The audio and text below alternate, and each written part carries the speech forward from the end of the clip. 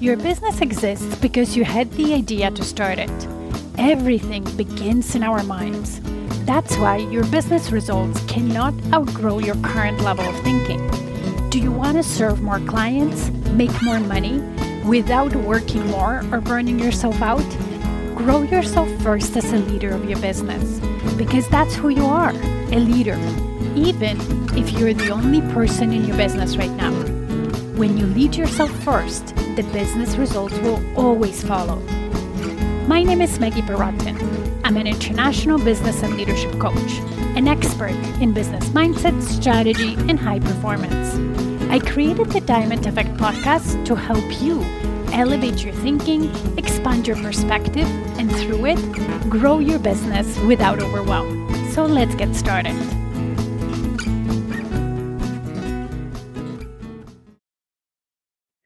Welcome everybody to episode number 17.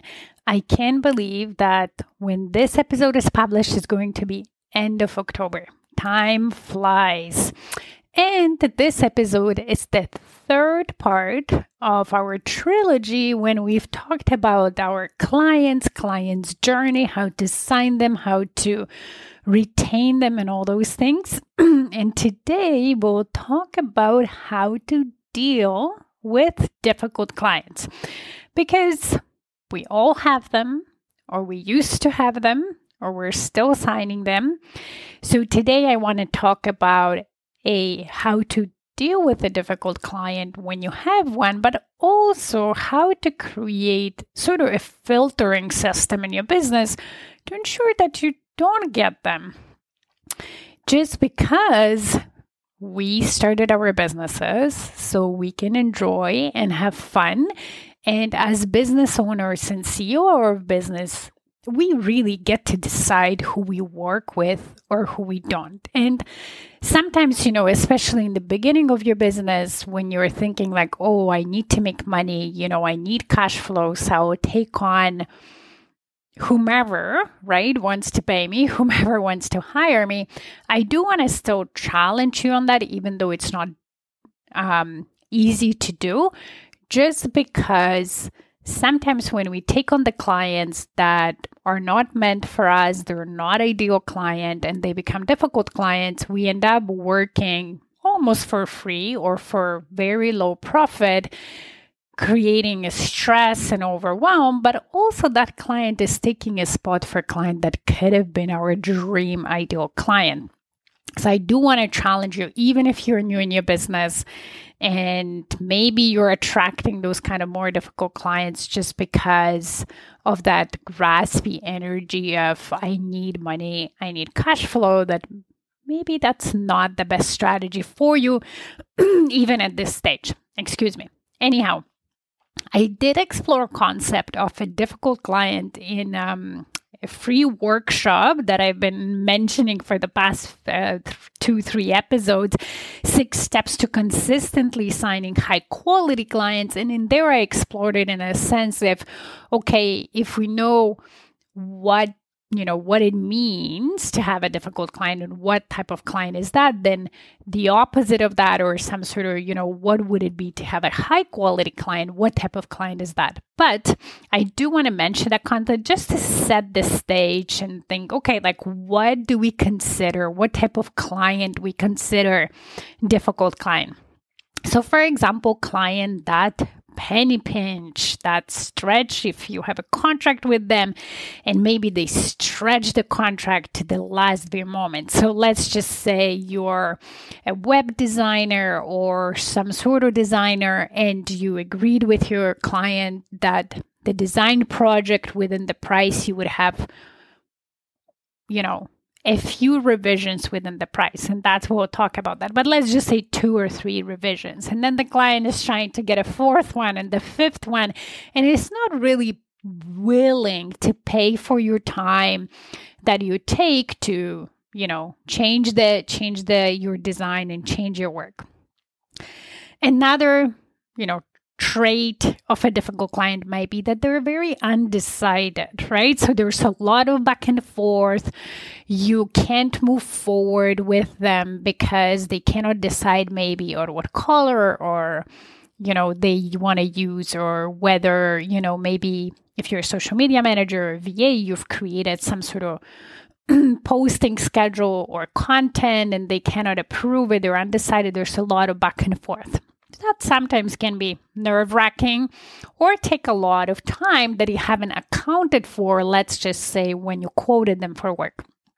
Or, client who is negative, who complain, who blames others. And that's difficult, especially for us, for coaches, right? When client doesn't take responsibility for their actions and kind of doesn't take that agency over what they have control over and just blame circumstances or other people for the results or the situation they're in, it's very difficult to help them unless you kind of show them that and they can understand that and and get past that. But when they don't, it's very hard for us to help them because, it's very hard for them to create the results when they're thinking it's things outside of their control that influence the results or create those results. Clients that are late with payments, late for meetings, late with information that they were supposed to give you so you can, meet the deadline of whatever you're working for them. Clients maybe who never refer, never appreciate or say thank you, that are kind of like maybe in that negativity, in a bad mood, never offer a testimonial, right? That could be considered a difficult client.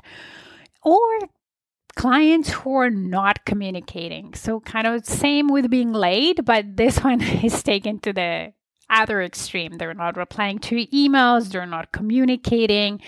They're assuming you know everything, but then when you reach out, they're not providing the information you need to move forward with the work that you've agreed to complete for them or that you're, working with them on.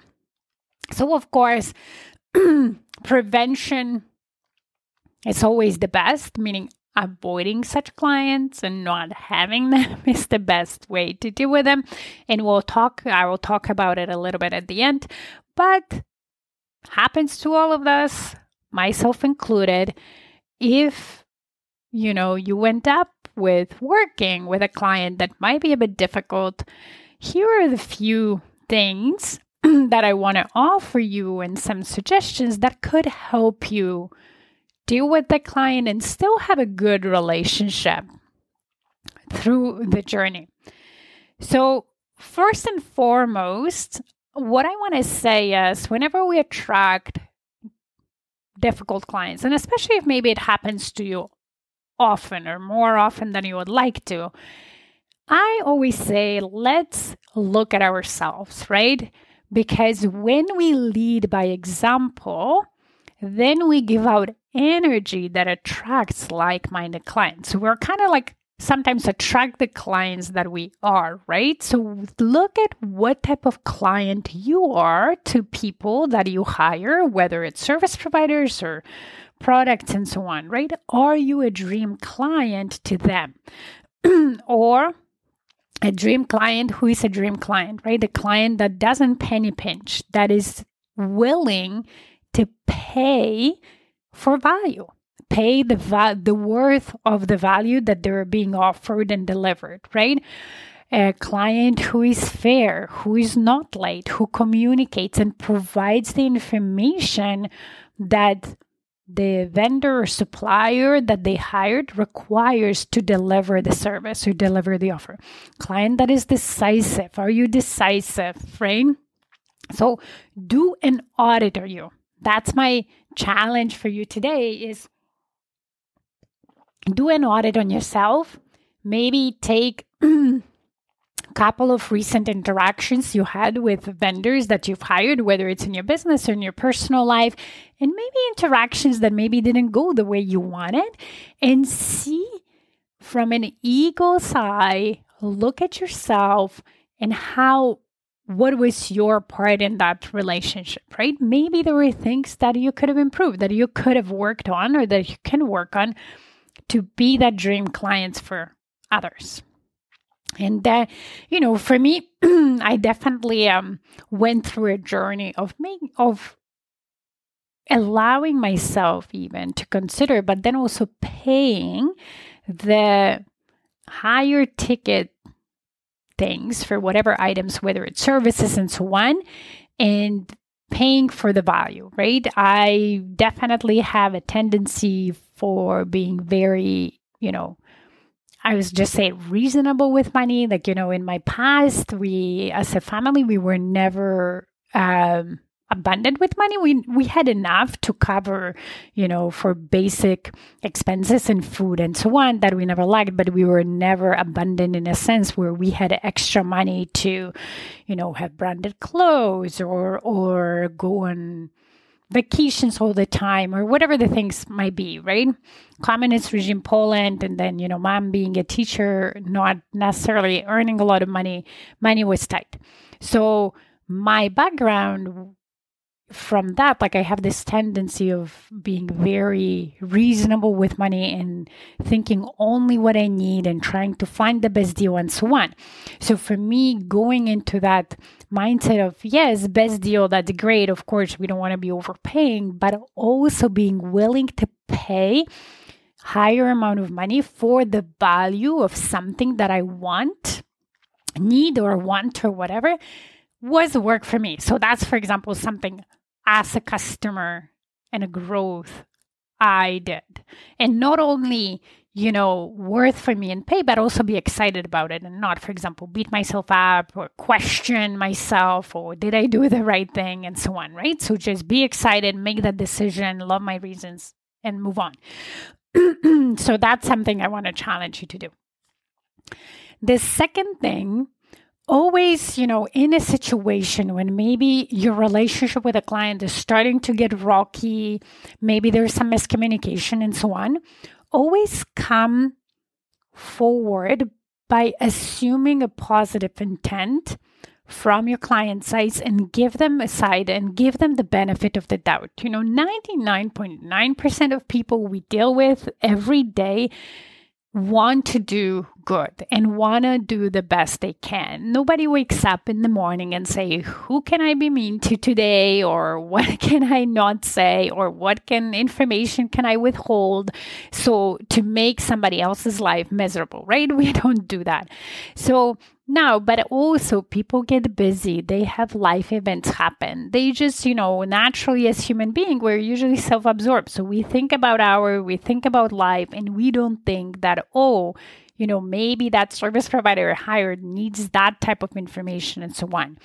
So have compassion for your client and be always willing to talk and clarify things, right? So if maybe, you had one conversation, some interaction with your clients when it's getting on your nerves, when you're not getting what you want and so on, having that mindset of assuming positive intent and giving your client benefit of the doubt, stepping away and thinking, okay, where in our communication maybe things are not clear.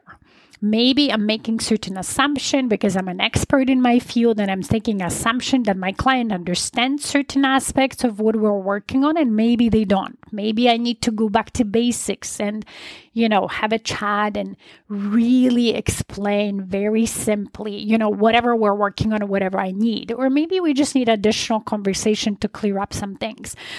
So you being a leader and you leading with, okay, there's something not working or something, I don't know how to say it, like certain, miscommunication between us. Let's clear it up. Let's meet up again.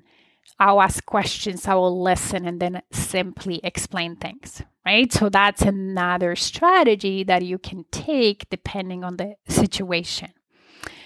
Then as you do that, as you have those conversations, try to separate the facts of whatever is going on in the relationship that you have with your clients from the stories that our brain is making up on both sides, your side and your client side. Just because, whenever we say something, the other person interprets it. And sometimes that interpretation can lead to miscommunication because what we meant is not what the client received, right?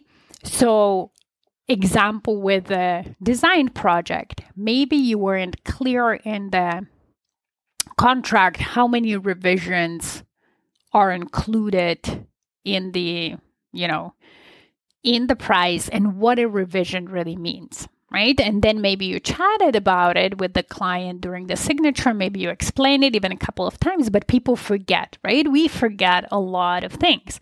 So for you, a couple of revisions might mean 2 or 3 maximum, but then for the client, a couple of revisions will mean 5 to 7. Right? Because we like to always interpret things to our benefit. And that's normal. That's just human behavior. So being specific always helps, but also during the conversation, separating facts from the story and asking the questions to get to really the truth of the situation will help clarify any miscommunication. Next strategy is that establishing boundaries that you clearly communicate. So it protects really your sanity, your profitability, but I really also think that it offers value to the client because when the relationships goes well and smooth without the unnecessary back and forth, without the unnecessary miscommunications, it provides a better experience to the client as well. And great experience is very valuable. It's value to the client and it is professional. And when I talk about setting boundaries, I don't mean just writing something in the contract and never talk about. Yes, the client is supposed to read the contract maybe that you had for them. And yes, they're supposed to be responsible, but people are busy, they trust you, they loved you, they skim through the contract, they sign it saying, yep, Maggie will be the solution of my challenges and she will help me. She's amazing. Take time to walk the client through whatever important parts of the contract they really need to know about, and not even once, but a few times throughout your relationship, throughout your communication with them, especially if it's like that, like there is a project and there's a lot of moving parts, right? It might be different if, it's straightforward. It's a one thing you do very small. The more you do for them, the more complex it is. Then, reiterating certain clauses or certain things you agreed on or those boundaries is beneficial. And it's not about pointing them out, but whenever it makes sense, whenever that reminder makes sense and it just comes up in a conversation, keeping that in mind and just communicating. Then the fifth sort of little strategy to help you deal with difficult clients is, making CEO type of decisions, when to enforce the boundaries and when maybe not, and give slack to the clients, right? Only because we signed something in the contract doesn't mean we have to enforce it every single time. You totally can. And as a CEO, you make those leadership decisions in your business, and it's up to you.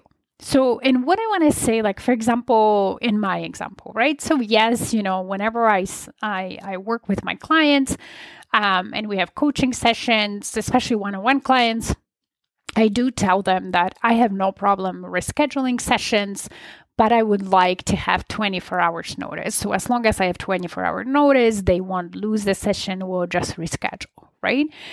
But I do have clients that I'm understanding when clients have emergency family situations come up and they just can't give that notice, right? They thought that we could meet whatever the child gets sick or they need to rush it to hospital or whatever, they get sick, right? And they didn't know 24 hours before. Maybe that happens, right?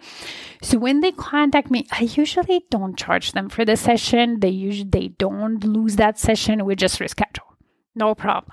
Right? I always will find time and so on. Or, I had a client who mentioned before we signed the contract saying, hey, I have this challenges from time to time, and there might be instances where I won't be able to meet and it might be last minute, but, I'll let you know, could we, agree not to, so for me not to lose a session. And I consciously agreed to that, saying, yep, no problem, we'll do it.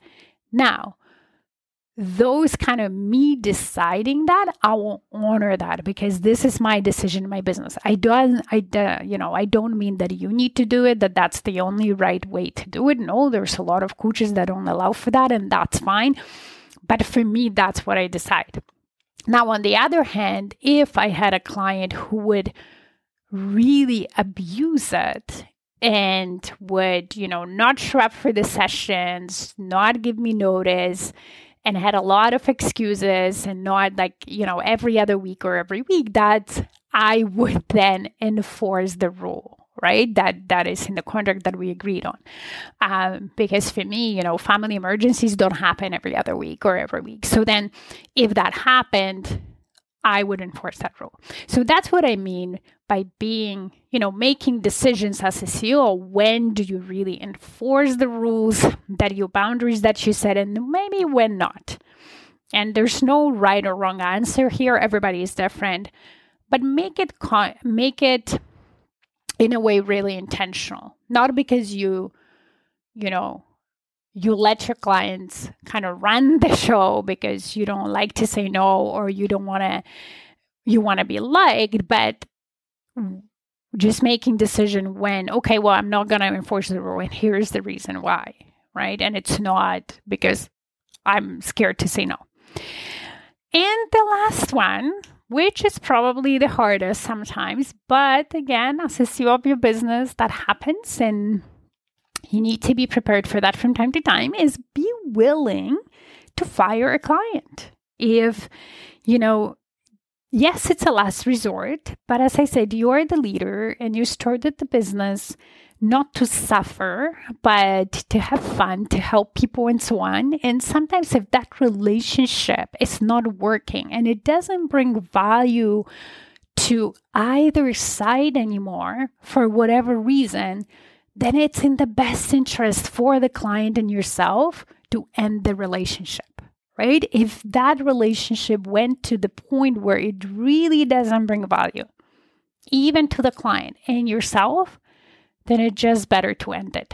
And you as a leader, you can do it. You don't need to wait for your client to do it and so on. Okay? So the last thing I will talk about is really establishing, so that we talked about kind of reaction, right? When the relationship goes sour, it's kind of rocky. It doesn't have to be very rocky, but it's a little bit rocky. Then the strategies that I just talked about, you can use some of them or all of them to help you. But then, of course, the best way is prevention, meaning how can I create a filtering system in my client attraction strategy that I don't sign difficult clients, and all the clients that I sign are great. Yeah, some of them will be amazing and my fans and so on, but some of them might not be the greatest fan of mine, but we'll have still great relationship, very professional, won't be rocky or anything like that. So having a filtering system, of course, depends on your business. And depends on how you sign the clients, how you, what you do.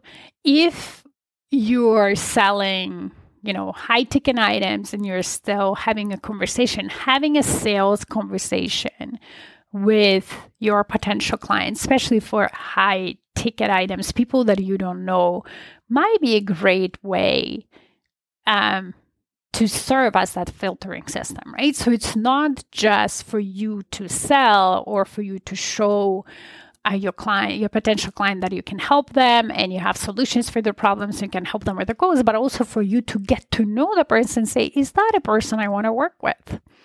It could be, your filtering system could be the requirements that a client needs to meet to work with you. Maybe it's, a deposit.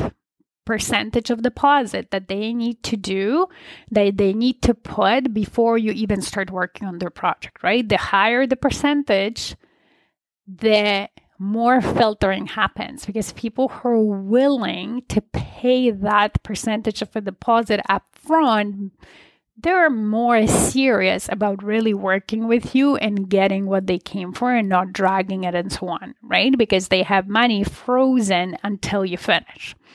You could have a non-refundable deposit, a certain thing just to book a spot and so on, right? And there's a lot of ways, and depending on what type of services you offer, there's many different ways to do it, and where you are, again, how your client becomes your client. There's many ways to do it, and I help my clients with it. But don't be scared to set those boundaries, okay? A lot of new entrepreneurs are scared to do that because, again, from that fear of losing a sale and making money. But this way, you really defer those undecided type of clients, right? And you attract only serious ones that they have a need, they want it filled, and if they love you, they're willing to go far and do a lot of things to work with you. So that's it for today. Now, if you haven't watched yet the recording of the workshop of 6 steps how to attract high quality clients consistently, I highly, highly recommend you do it. In there, I share behaviors and some behaviors that you might be doing now that are attracting those difficult clients that, once you can maybe stop and change and not attract them. So outside of the filtering system, you can learn that. And then there's a process how to attract high quality clients. I'm going to share the sign up link in the show notes.